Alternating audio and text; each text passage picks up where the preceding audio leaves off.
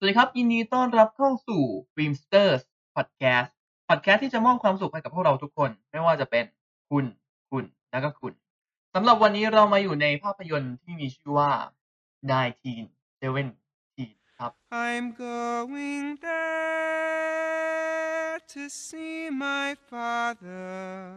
เดือน1917ครับก็เรียกได้1917เรียก1917หรือ1917ก็ได้ แต่อย่าไปเรียกว่า1975ก็พออะไรครับพิมพ์คุณไม่ให้ผมเล่นเลยโอเคก็สำหรับคลิปนี้เราก็จะได้ยินเสียงคุณพิมพ์พูดคำว่า1975เอาเป็นว่าให้เชื่อว่ามันคือ1917ครับไม่หลุดจะพยายามไม่หลุดโอเคสำหรับภาพยนตร์เรื่อง1917เนี่ยเกี่ยวอะไรครับคุณพิมพ์ก็จะเกี่ยวกับเรื่องของจะเรียกว่าจะเซตอยู่ในธีมของสงครามโลกครั้งที่1โดยเล่าผ่านมุมมองของตัวละคร2ตัวที่ต้องทำภารกิจลับหรือเปล่าเนี่ยเป็นภารกิจส่งข่าวก็แบบนี้ก็ธรรมดาเนี่ยก็ธรรมดาแหละแล้วมันแตกต่างยังไงครับคุณวินธรรมดาเลยครับก็ธรรมดาเลยจริงๆคือเดี๋ยวค่อยว่ากันไหมรายละเอียดตอนนี้เราต้องมาพูดอะไรก่อนดีก็ต้องพูดรายละเอียดของพูดเรื่องผู้กำกับก่อนใช่คือเรื่องนี้ถ่ายทำโดยแซมเมนเดสเขาเป็นใครครับเนี่ยเขาก็เป็นเขาเป็นผู้กำกับสกายฟอลใช่ป่ะแล้วมีเรื่องอะไรอีกครับพิมมีจาเฮดอันนี้ผมชอบจาเฮดแต่ว่าผมก็เพิ่งรู้มันเกี่ยวกับอะไรฮะก็คือจาเฮดเนี่ยจะเป็นเกี่ยวกับเรื่องของทหารที่ไปรบในสงครามปฏิบัติการพายุทะเลทรายสงครามอ่าวก็คือไปบุกอิรักนั่นแหละช่วงนั้นซึ่งก็คือเป็นหนังสงครามเหมือนกันแต่ว่าผมไม่รู้ว่าใครกำกับนะตอนนั้นแต่ผมค่อนข้างชอบการเล่าเรื่องก็เลยพอรู้ว่าคนนี้เป็นคนที่กำกับจาเฮดเนี่ยค่อนข้างสนใจเรื่องนี้แล้วก็สำหรับใครที่ไม่รู้นะครับภาพยนตร์เรื่อง Skyfall ก็เป็นภาพยนตร์ในชุดซีรีส์ของ007นั่นเอง2 ภาคหลังก็คือเรียกได้ว่าเรื่องนี้เป็นผลงานกำกับหนังสงครามเรื่องที่2ของแซมเมนเดสโอเคก็นอกจากนี้มันก็จะมีคนหนึ่งที่น่าสนใจก็คือผู้กำกับภาพของเขาครับผู้กำกับภาพของเขาคือโรเจอร์เดกินส์ซึ่งเป็นผู้กำกับภาพคือคนที่เป็นคนตีเทนนิสนั่นเฟเดเลอร์ครับโอเคคือโรเจอร์เดกินส์เนี่ยเป็นผู้กำกับภาพที่ได้รางวัลออสการ์จากเรื่องเบรดรันเนอร์2049ก็คือภาคล่าสุดใช่ไหม2018นะครับใช่คือเรื่องนั้นคือแบบว่างานภาพสวยมากผมชอบมากแบบเขาได้รางวัลออสการ์แนวไซเบอร์พังสวยจากการกำกับภาพในเรื่องนั้นนะฮะโดยหนังเรื่องนี้นี่มันพิเศษตรงที่ว่าพิเศษยังไงครับคือการถ่ายทำเป็นการถ่ายทำแบบลองเทคทั้งหมดเฮ้ยลองเทคสุดยอดแต่ก็จะมีตัดบ้างใช่ไหมแป๊บนึงนะแล้วลองเทคคืออะไรครับลองเทคคือการถ่ายแบบ non stop อย่างสมมุติถ้าเป็นหนังทั่วไปเนี่ยก็จะมีถ่ายปุ๊บแล้วก็คัทแล้วก็ไปถ่ายมุมนึงแต่นี่ลองเทคคือแบบแผนกล้องยาวเลยคือไม่มีตัดใช่ก็ส่วนใหญ่ถ้าถือว่าแค่5 นาทีก็ถือว่านานแล้วแต่รู้สึกเรื่องนี้จะค่อนข้างเกือบ15 นาทีเป็นการเอาลองเทคแบบยาวมากๆมารวมกันความน่าสนใจมันคือแบบความยากในการถ่ายทำเพราะว่าการถ่ายลองเทคเนี่ยคือมันต้องเปลี่ยนซีนไปเรื่อยๆคือคุณจะไม่สามารถใช้ซีนซ้ำได้คือมันต้องแบบวิ่งตามกล้องไปเรื่อยๆแล้วก็แบบมันต้องเซตฉากไว้แบบใช่ใหญ่ๆเลยมั้ยอย่างเรื่องนี้เขาขุดสนามเพาะหมดเลยครับ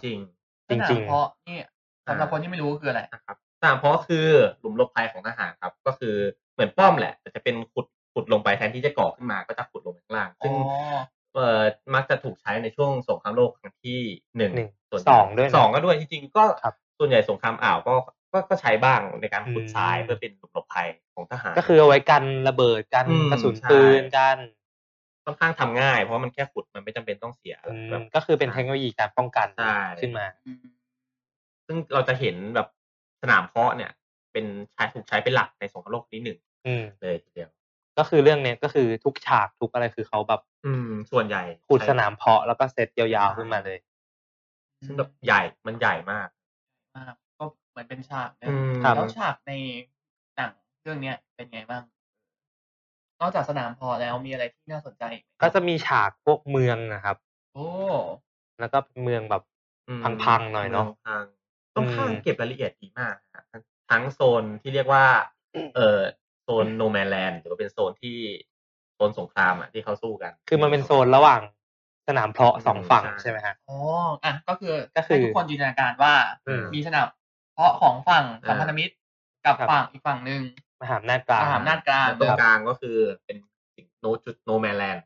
ไม่มีใครอยู่ก็คือถ้ามึงอยู่มึงตายประมาณนั้นเขาไม่ยิงกันก็คือเหมือนเขาขุดหลุมยิงกันอยู่แล้วคุณไปยืนตรงกลางก็โดนกระสุนตายเรื่อง Wonder Woman ที่ Wonder Woman ขึ้นไปแล้วก็ปัดกระสุนแต่อันนี้ไม่มีใครปัดกระสุนอันนี้รับกระสุนอย่างเดียวรับเลยครับเลย Wonder Woman นี่ก็World War 1เหมือนกันWorld War 1สวยฉากเรื่องนี้บอกเลยว่าพวกนั้นหมายถึง Wonder Woman ไม่ครับเรื่องนี้โทษเปลี่ยนเร็วหน่อยแล้วได้ข่าวว่าหนังเรื่องนี้เนี่ยคือเข้าฉายมาก่อนแล้วรอบนึงเนาะแล้วทำไมเขาถึงได้กลับเข้ามาฉายรอบนึงเพราะว่าเรื่องนี้ได้รับรางวัล Golden Globe Award สาขาอะไรสาขาภาพยนตร์ยอดเยี่ยมแล้วก็กำกับยอดเยี่ยมเท่าที่ดูเนี่ยเท่าที่ผมไปรีเสิร์ชหาข้อมูลมานะครับก็จะได้รางวัลหลายอย่างมากเลยอย่างที่คุณวินพูดไปนะครับก็คือเรื่องของ Best Motion Picture นะครับผมแล้วก็เป็น Best Director อันนี้ก็คือผู้กำกับยอดเยี่ยมของเรานั่นเองที่เราเพิ่งพูดไปเมื่อสักครู่นี้ก็คือคุณแซมเมนเดสแล้วก็ Best Cinematography ครับก็อันนี้ก็เป็นเรื่องของภาพยนตร์งานภาพยอดเยี่ยมครับที่สำคัญเลยเนี่ยนะมีอีกหลายรางวัลด้วยกันแต่ว่าผมอยากจะพูดถึงเรื่องกลับไปพูดถึงเรื่องลองเทคก็คือนอกจากว่าต้องทำสถานที่ที่ดีแล้วอะนักแสดงนี่คือต้องซ้อมแบบว่าเยอะมากเพราะว่าต้องจำบททุกคนต้องจำบทให้ได้ทั้งไดอะล็อกทั้งการวิ่งทั้งอะไรแล้วแบบตัวประกอบเป็นร้อยอะก็คือถ้าเกิดพลาดครั้งนึงคือถ้าคนเดียวในนั้นพลาดก็คือถ่ายใหม่หมดเลยคือแบบว่าก็ลำบากเอาเรื่องมากแต่ว่าผมได้ไปอ่านข่าวมาเขาบอกว่าเขามีการซ้อมมาก่อน4 เดือนแล้วเขาบอกว่าสิ่งที่ท้าทายอย่างนอกจากจะเป็นเรื่องการซ้อมนักแสดงฉากคือมันยังต้องมีเรื่องท้องฟ้าเพราะว่าแบบว่าเขาเซตฉากให้เป็นฉากที่แบบว่ามีเมฆครึมๆเมฆเยอะๆทำไมเพราะว่าคือผมมองว่าตรงนี้เป็นความฉลาดในการเซตฉากเพราะว่าการเซตฉาก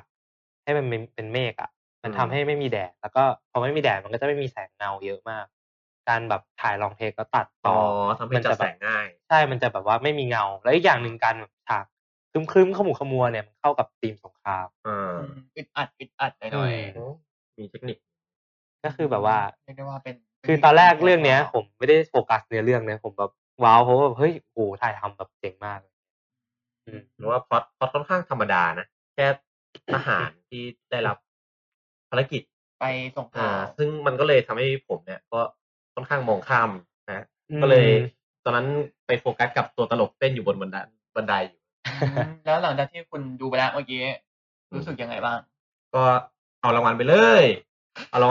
กูบอกเลยก็การที่หนังเรื่องนี้เนี่ยกลับเข้ามาฉายอีกรอบนึงเนี่ยเพราะว่าเป็นหนังในที่เป็นผู้เข้าท้าชิงของรางวัลออสการ์ใช่ครับก็จะมีเรื่อง Parasite เรื่องมี Once Upon a Time in Hollywood มีจ็อกเกอร์ได้ตอนแรกเนี่ยคือเหมือนกับว่าไม่มีใครมองถึงเรื่องนี้เลย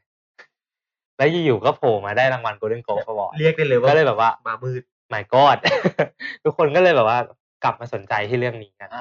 แล้วผมรู้สึกว่าแบบจากที่ผมดูทั้งจ็อกเกอร์ Parasite แล้วก็เรื่องเนี้ยรู้สึกว่าชอบเรื่องนี้สุดละแบบมันดีมากแบบไหนจะมีเรื่องการแบบจัดแสงในบางฉากอีกที่แบบว่าโอ้โหแบบทำได้ไงวะอะไรเงี้ยแล้วการแบบการตอนแรกอะแบบการนึกว่าการโฟกัสมาที่แบบคน2คนอะไรเงี้ยมันจะดูแบบดูยากหรือเปล่าอะไรเงี้ยแต่ก็เขามีเทคนิคพิเศษนะฮะในการทำให้มันง่ายขึ้นแล้วก็นั่นแหละก็คือนอกจากนั้นเนี่ยแบบ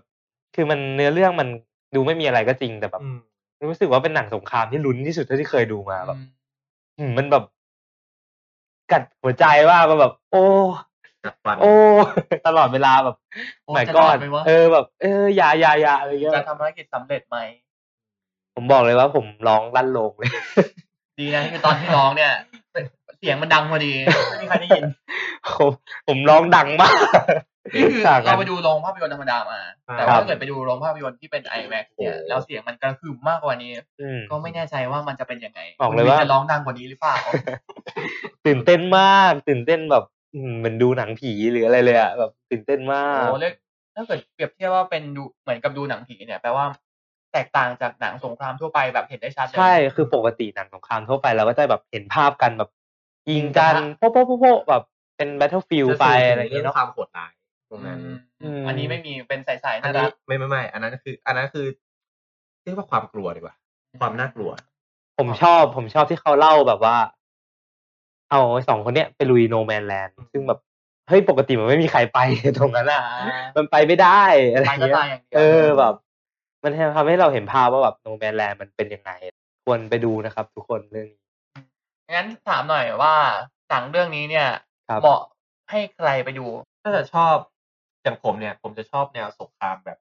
ไม่ใช่แอคชั่นสงครามแต่ผมชอบการเรียลลิสติกสงครามที่มันค่อนข้างเรียลลิสติกความสมจริงความทุกข์ยากลำบากความไม่เน้นแอคชั่นแต่จะเน้นอารมณ์ความโหดร้ายแล้วก็บรรยากาศซึ่งเป็นธีมที่หนังสงคราม 3-4 ปีหลังค่อนข้างจะชอบเล่นผมอยากแนะนำให้แนวแบบพวกคนที่ชอบดูแบบหนังแบบตื่นเต้นอ่ะแบบระทึกขวัญหน่อยๆอะไรเงี้ยคนที่ชอบแนวเนี้ยชอบแนวตื่นเต้นชอบแนวแบบคือมันไม่ใช่ผีอ่ะแต่มันก็แบบตื่นเต้นอ่ะกัดจนกรามปวดกรามเลยกัดฟันจนปวดกรามจริงๆนอกจากนั้นดราม่าเนี่ยก็ทำดีนะแบบมีความเข้มข้นดูมีแบบปวดตับตัวละครมีแบบมีคาแรคเตอร์ที่แบบชัดเจนมากฟังข้อดีมาเยอะแล้วแล้วหนังเรื่องนี้เนี่ยมีข้อเสียบ้างไหมผมบอกเลยผมไปดูมาข้อเสียอย่างหนึ่งที่ผมสัมผัสได้เลยคือเหนื่อยมากแต่ผมว่ามันเป็นข้อดีนะก็ข้อดีเลยแต่มันก็อาจจะมันตื่นเต้นไงไม่คือแบบขอหายใจแป๊บนึงเรียกว่าแบบว่า